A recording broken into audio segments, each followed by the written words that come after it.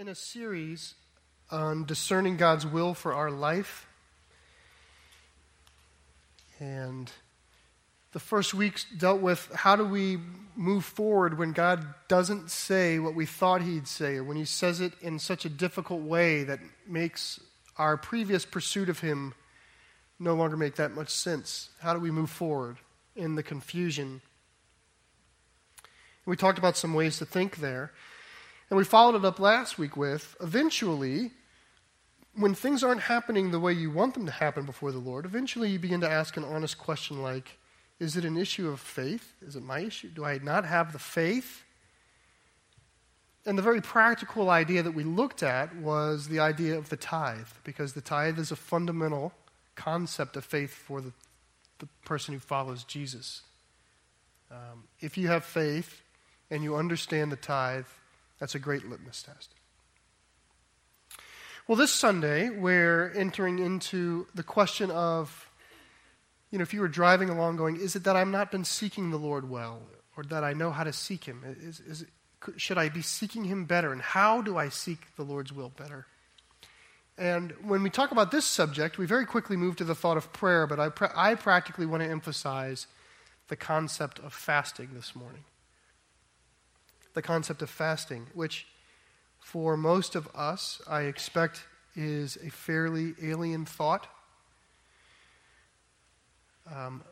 The Western modern Christian church has largely let go of fasting for various reasons, of which I don't fully understand them all. I simply know that my generation's grown up in a church across the country, in a church that doesn't speak of fasting like it speaks of prayer.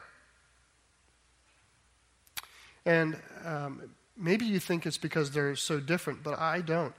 This is the example I'll use. When I was a boy, so some of you may not even know this film, but when I was a boy, I was a big fan of the movie Parent Trap with Hayley Mills. Now, I was mostly a fan of it because I had a thing for Hayley. I had a childhood crush on Hayley Mills. Pretty real. And but the movie's good in its own right. It just made it even better. But the point of the movie Parent Trap, and I can't really give you a spoiler alert, the movie was made about 45 years ago or 50 years ago, but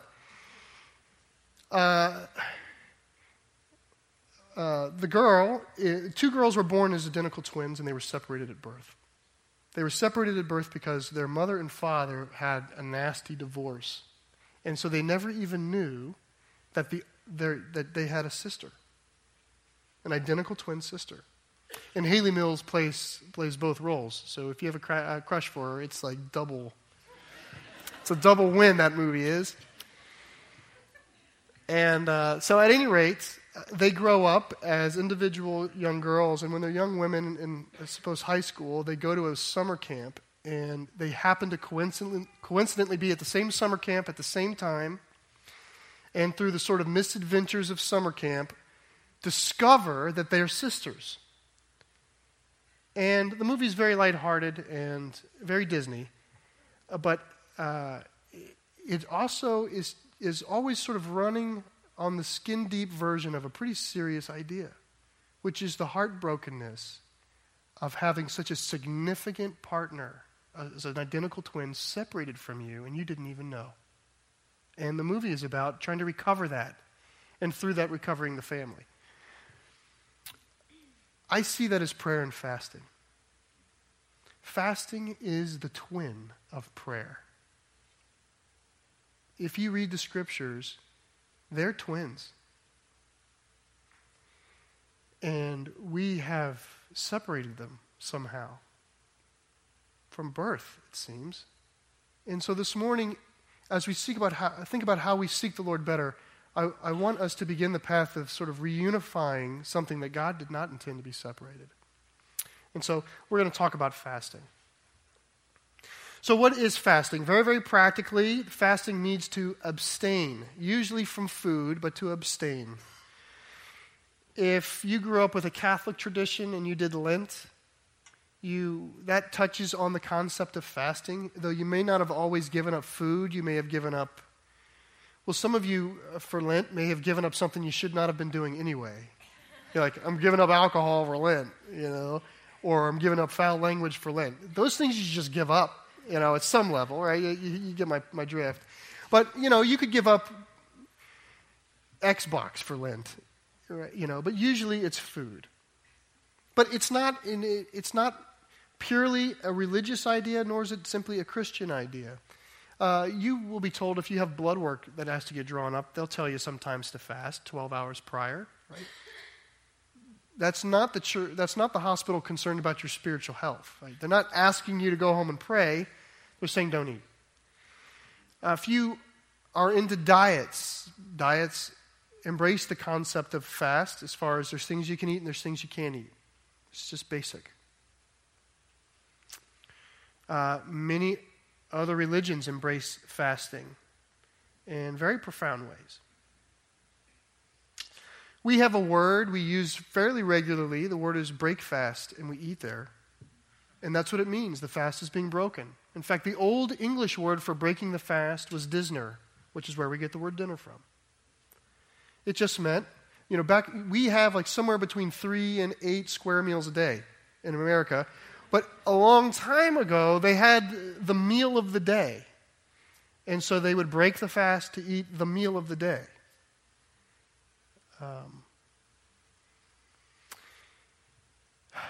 Fasts can be enjoyed in varying degrees and in varying ways.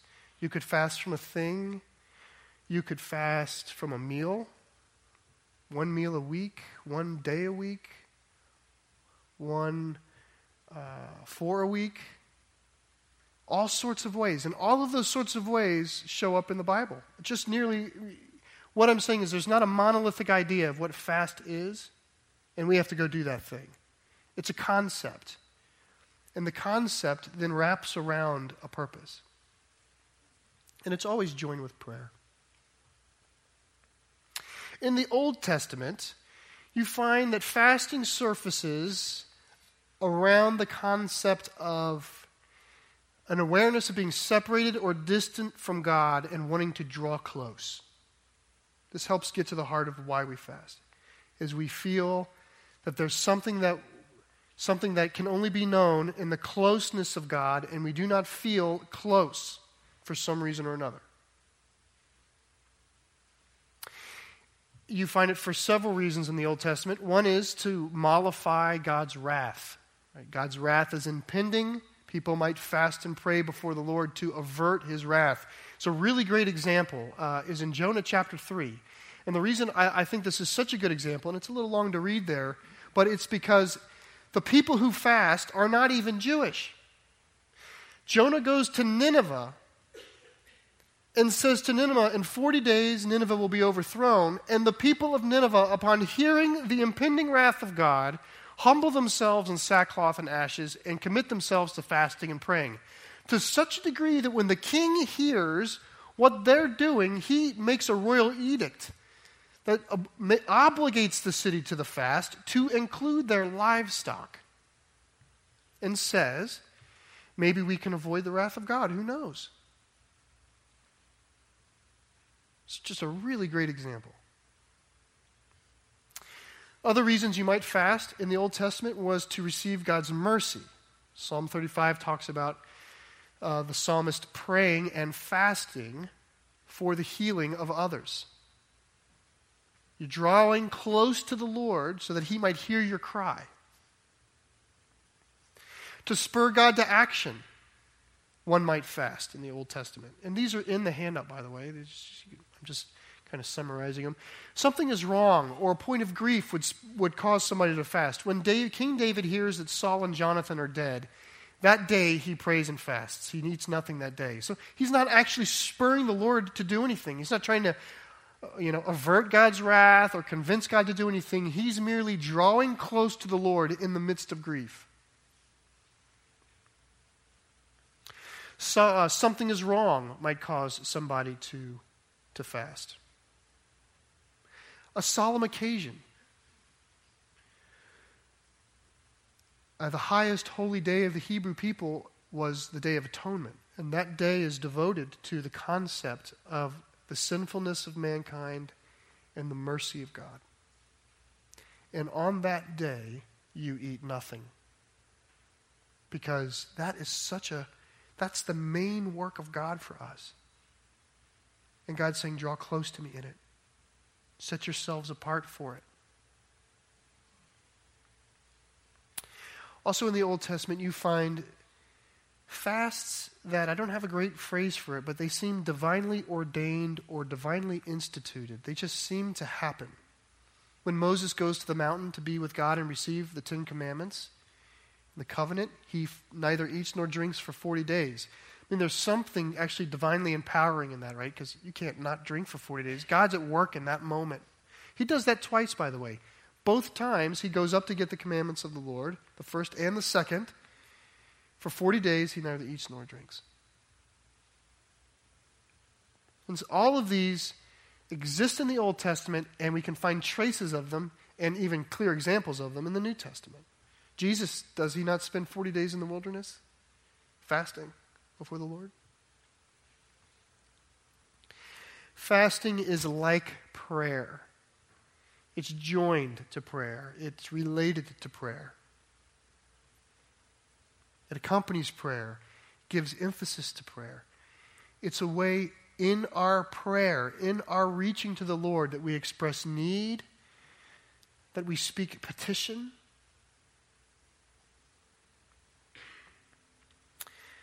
Fasting as a principle, here's the thought, it is a recognition of dependence on God.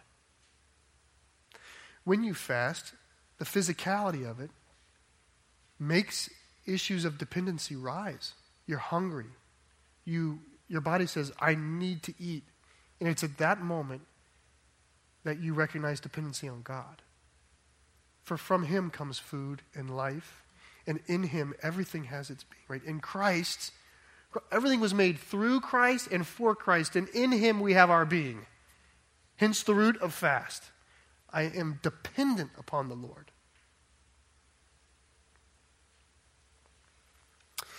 Now, to understand dependency and then to say, okay, I have to fast, doesn't get us out of the woods. From this point, you can proceed rightly and you can proceed wrongly. So a lot of damage has been done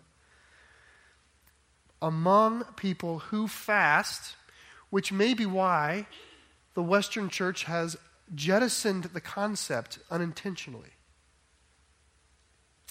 If we fast forward to the time of Christ, and there's a joke in that, thank you. What we find is that the rule, this is not entirely, but the rule is that fasting has become ritualized and emptied of significance. We find that fasting is a hollow ritual that is being done for public display to give meritorious recognition to the faster. People fast for show. They fast to mimic fervent desire for God. But the heart of it, what Jesus critiques in his ministry, is kind of a false heart ruining this work. It's a demonstration of piety. It's not true piety. Not always. So you have some individuals like John the Baptist who, the life of John the Baptist is a fast. John the Baptist has given up everything in his life. He lives in the wilderness. He dresses with the skins of animals, and his diet consists of locusts and honey. He's given everything up, which, incidentally, as a side note, when he later says, I must decrease so that he can increase, that's coming from a man who's almost given everything up in the first place. It shakes me to think about that. He is living in kind of the abject minimalism of only God is my life, and gives that up also. So you see in John the Baptist this dependency of, sort of like the mysterious Moses 40 days, I'm living in a fast because every word that I say needs to be of the Lord. I'm close to him and I'm playing a close role with him. Hence the importance of me being close. But around John the Baptist are Pharisees who are curious and confused by what he's doing because of the true piety and devotion, and yet they're showing their false righteousness. Here's an example of this in Matthew 6. And you can actually, if you want to open your Bibles to Matthew 6, it's a convenient place to be. Most of the scriptures that I'll reference will be on the screen. It's page 691 if you're using one of the Bibles in the seats.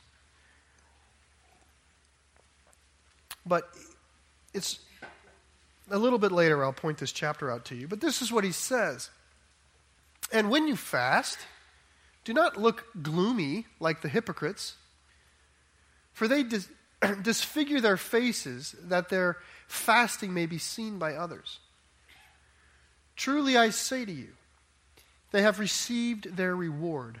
But when you fast, anoint your head and wash your face, that your fasting may not be seen by others, but by your Father who is in secret.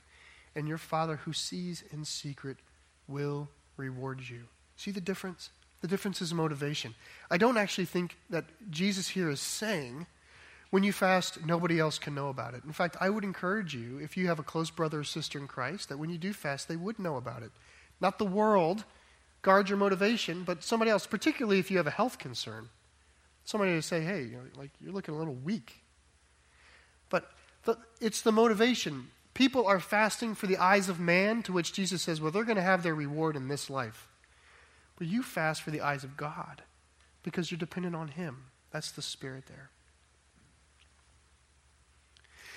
This perversion of the fast, which was prevalent during the time of Christ, I think, just in my conception of church history, it's the sort of thing that comes to my mind when I think of the gloomy European medieval church.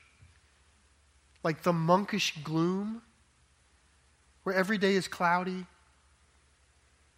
and everything the monks would say are sad, and all the notes are low notes in minor key. It's just lame as far as not capturing the fullness of God. Right? In God is life. And in fasting is life. But it's sort of become a self-afflicting piety.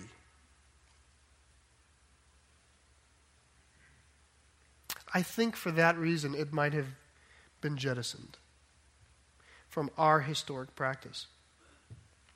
Richard Foster, who is a Christ-following Quaker, wrote a very good book several decades ago called Celebration of Discipline. And in his book, he has a chapter on fasting. And in his research, he says this, I could not find a book written on the subject of fasting from 1861 to 1954, almost 100 years. 100 years of church history, our century of church history, devoid of the concept. You need to realize the church writes what it's talking about. So the suggestion here is for 100 years-ish, the church has not even been addressing this topic, as though they really are not twins, or they really are not related. Or that fasting is something that elite Christians do in their elite capacities of the church. But the Bible says everybody fasted. The testimony of Scripture is, you did it, and I did it. People fasted because people want to be close to God. If I was to do a survey, and I won't make you raise your hands, but if I was to do a survey, who here has tried to pray to God? I think most of you would raise your hands. Whether or not you're even a follower of Jesus, you'd say, well, I've tried to pray, sure. If I said, who's here has fasted, genuinely fasted, I don't mean a New Year's resolution. I don't mean a gym membership where you're like, and I'll call it a fast. Like really fasted, I think many of us have not. How did they get so separated? Well, fasting in the light of Christ, here's what we see, kind of the testimony of the life of Christ and the New Testament writers of the apostles, we see this. Despite the corruption of the practice, Jesus does not abandon the teaching of the fast. He himself fasts for 40 days. And when he fasts, the very spirit of dependence is what rises out, right? Satan comes to him during his 40 days in the wilderness and tempts him. The first temptation is on the very issue of the fast. Hey, if you're the Son of God, why don't you tell these stones to turn into bread? Satan's saying, aren't you hungry? If you're all powerful, eat. To which Jesus reflects dependence on God. He says, he quotes Scripture, man does not live by bread alone, but by every word that comes from the mouth of the living God. I'm dependent upon him.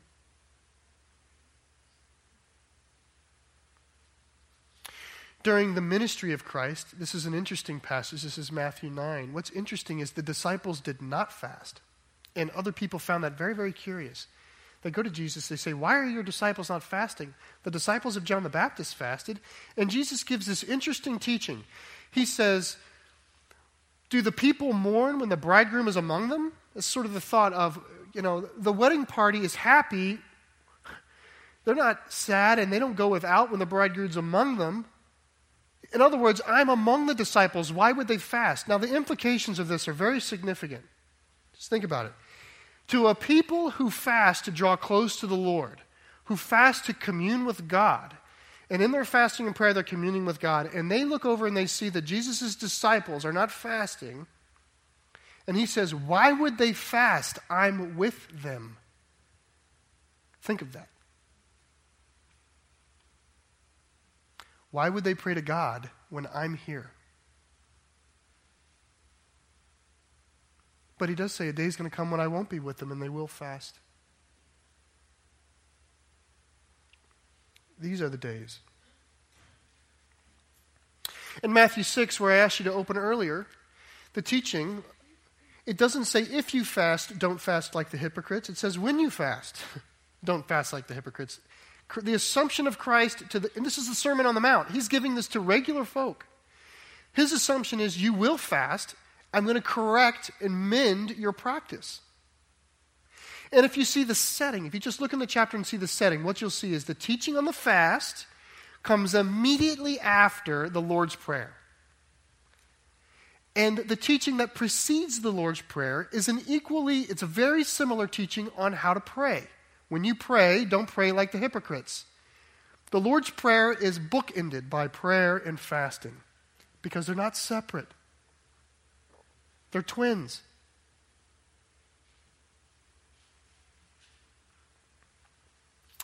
You find in the letters in the book of Acts that the apostles and the followers of Christ fasted.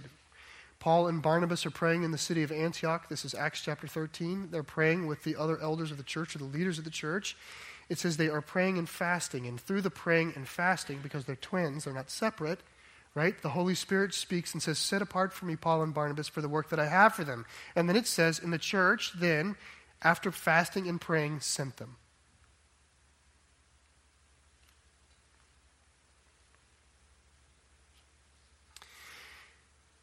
What I'm saying is,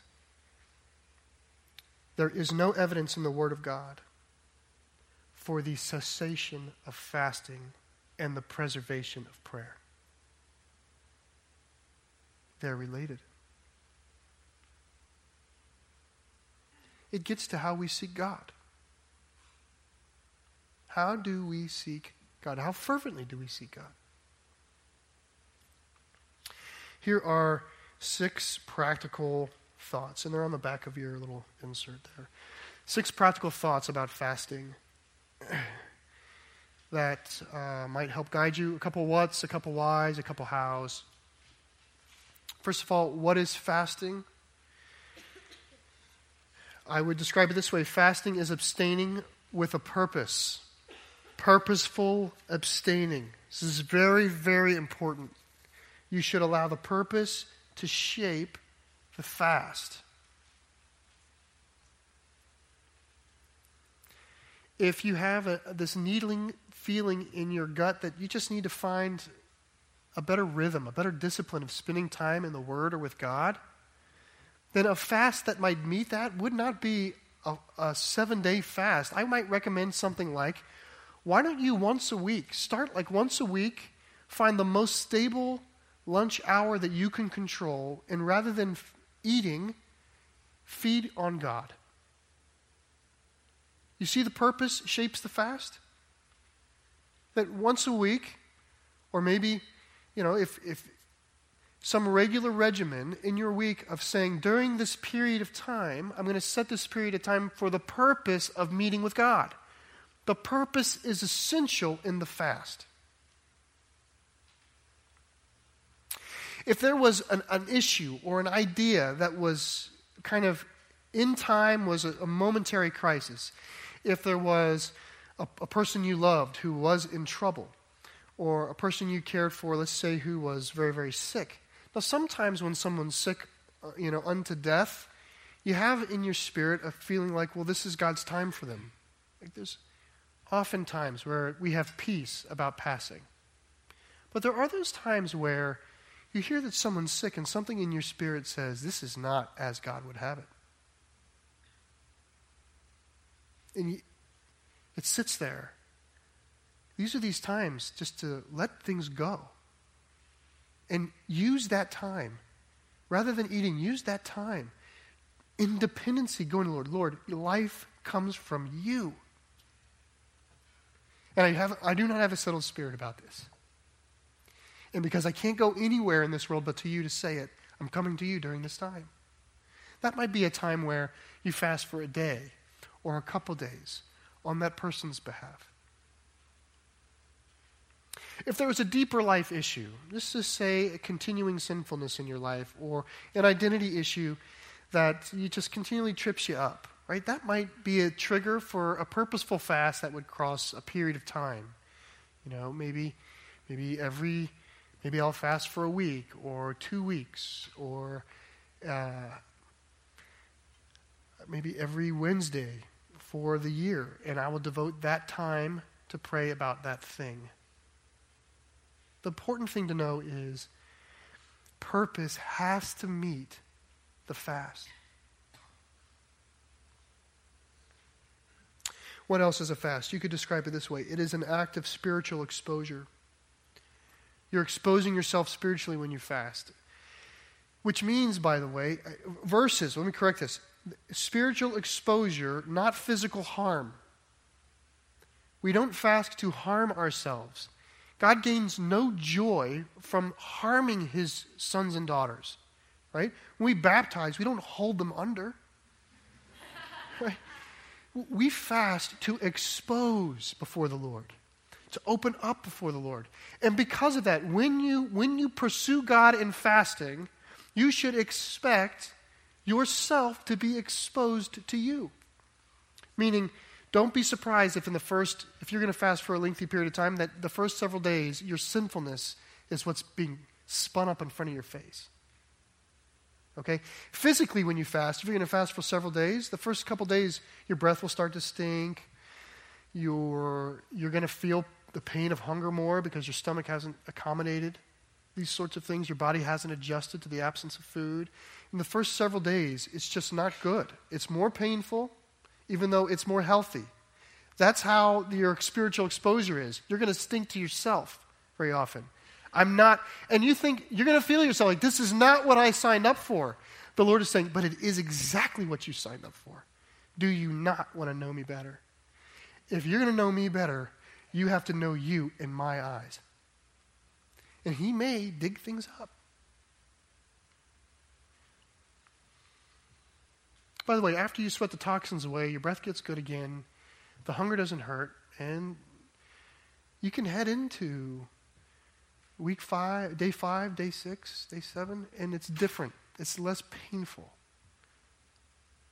And during this time, just during general fasting, if you're fasting with purpose, and if you're dependent on God, and you're going to him, and all of those things are happening, you become more spiritually sensitive.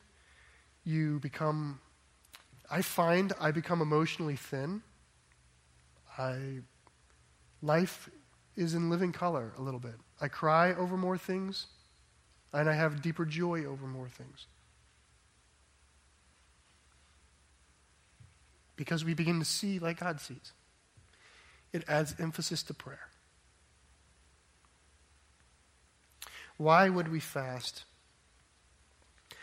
Because you need to be close to God.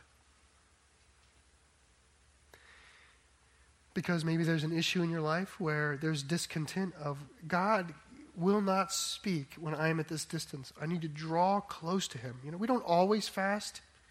We occasionally fast to emphasize prayer in a time of need or for a reason. And in those times of need, it's our way that we signify to the Lord, Lord, only you will feed me now. Why do we fast? We fast because the normal rhythm of your life is not the best environment for you to do anything but normal.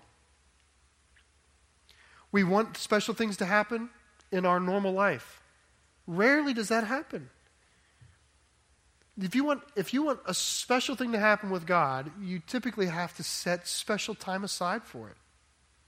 And these, just very simply, if you were to set aside one meal a week and go for a walk and be with the Lord during that time, that's special. And for some of us, that may be an hour more a week than we spend with God normally. We've all been to the place where we realize the only time we pray is at a meal, and it's to get to the food. How special would it be to forego the meal to get to God? When you fast, you are feasting on God.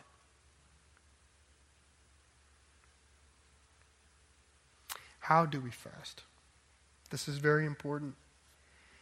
Think of it as an exchange, not as a loss. It is wrong to think of fasting as simply not eating. You are exchanging food for God. It's very important. In a fast, you experience a net gain, not a net loss. If fasting is just loss to you, then it ends up empty when you're in it. You're just hungry. And you're like, why isn't this meaningful? And God's saying, I don't know. Why would you do that? If you're not going to spend time with me, at least go get a burger. Right? It's an exchange. It's a holy royal exchange of audience to be with God. And so fill that time up. It's not in and of itself a meritorious act. God is not impressed with someone who does not eat. God listens to someone who comes to him. That's what you're trying to do. I have tendencies during this exchange. I'm just trying to offer thoughts. Over the past 10 years, I fasted several times, enough to say often over the course of the years, in different ways. And here's what I find. I find my own tendencies. And so the first time I fast is not nearly as good as the next time. And I deal with that, and then that surfaces. But some of my tendencies, if I'm not careful about the exchange, is I fill the absence with busyness. I work through lunch is what ends up happening. Let me just say it that way. I work through lunch. That means I fasted to my employer, not to God, which you might say, well, you're a pastor, but trust me, it can be profoundly unspiritual at times. I fasted to my employer. You don't want to give up a meal, just choose not to eat and say, now I can be more productive. The God of your bank will thank you, right? Thank you for devoting more time to me, is what your employer should say to you. This is to the holy God of creation. And make sure you guard that exchange. Identity issues interrupt this exchange. So my identity issues, I'm always thoughtful of my weight. Can't help, I can one day be healed of it, but it's always in my thoughts. So I can't think about fasting without doing the math. How many lbs am I going to drop? Fast is going pretty well as I look in the mirror. Things, guard yourself. Because as you pursue God, things will show up to pollute your search of him. How else do I fast? This is the last thought. Take advantage of the space. Don't compensate for it. Let me say it a different way. Fasting shouldn't be like holding your breath, okay? You are not heading into the realm of less, you're heading into the realm of more. So avoid the temptation to gorge yourself the day before your fast and celebrate the end of your fast with a chocolate cake. That smacks to the Lord, I think of, was I really that bad? Like, was being with me this week really that painful? You seem awful happy to leave. Like, apart from the fact that dietitians will tell you not to do that, I have found what would otherwise have been a really special time with God given a pang of disappointment by the way that I wolfed down a sandwich on graduation day. Wade into God and wade out of him. Take advantage of the space. Don't compensate. Don't say, well, if I'm not going to eat there, I need to eat there and there so that I'm not hungry there. No. Enter into it. Or you'll miss him.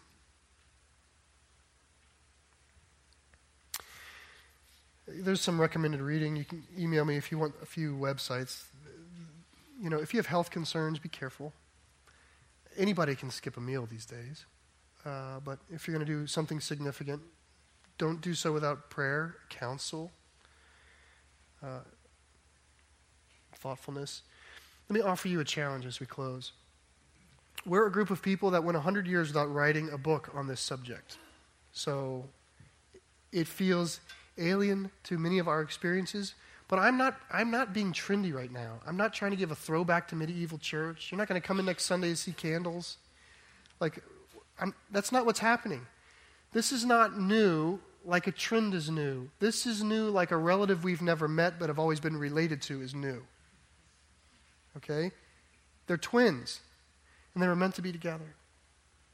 And I would encourage you over the next several months, just like I'm going to say the word tithe over the next several months because it's biblical and right to express your faith that way. I'm also going to say the word prayer and fasting over the next several months. Because I think many of us leave with good intentions and forget. So I'm not trying to be a jerk, but I'm just trying to be like a snooze button. You know, we eventually have to wake up and want God. I'll close with this verse.